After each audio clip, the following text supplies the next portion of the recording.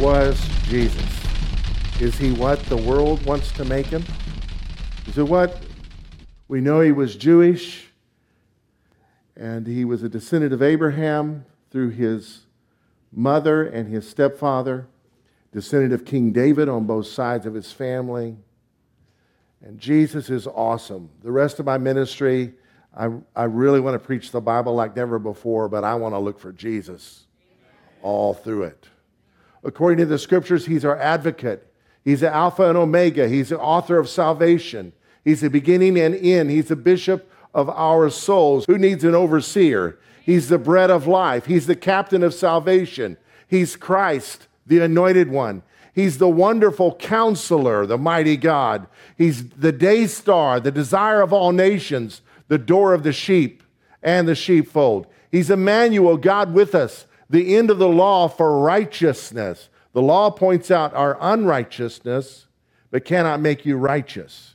The law is like an x-ray. You know, if you hurt your arm and you wonder if you broke something, you go to the x-ray tech, right? Get it x-rayed. If it's broke, the x-ray will not fix it.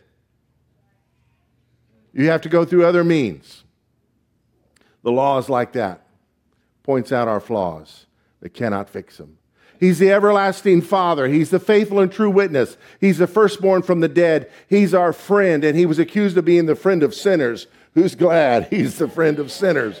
He's the gift of God. He's God manifest in the flesh. He's the good shepherd. He's the head of all principality and power. He's the heir of all things. He's our high priest forever. We're going to come back to that. That's our subject today.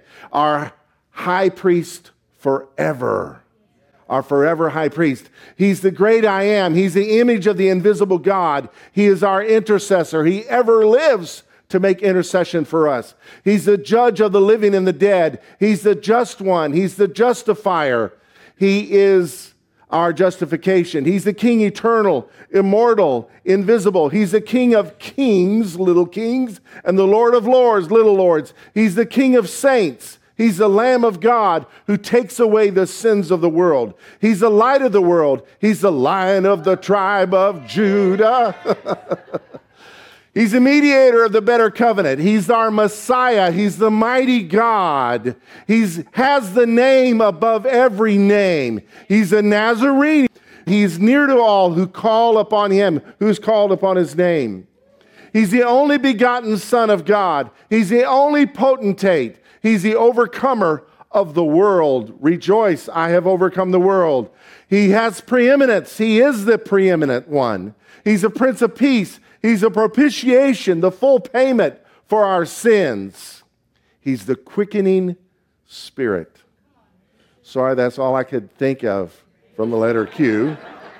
He's the resurrection and the life. He's a righteous judge. He's our righteousness and redemption. You want to get caught up in worshiping on paper in your journal? Just go through the alphabet, thinking of who the Lord Jesus is. He's the same yesterday, today, and forever. He's a Savior of the world. He's a Son of God and Son of man, fulfilling incredible prophecies. He's a testator of the New Testament.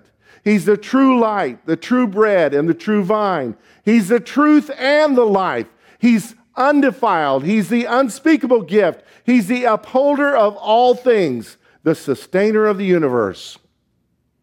He's our very present help in time of trouble. He is our victory. He is the vine and we are the branches. And if we abide in him, he produces fruit in us. He's the wisdom of God. He's the Word of God made flesh. He's the Word that was God and was with God. He is worthy. He is exalted highly. He has the more excellent name, and he's the express image of God's person.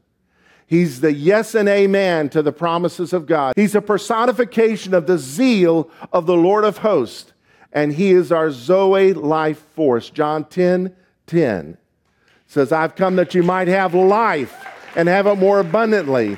That word for life is Zoe. Who's glad about it?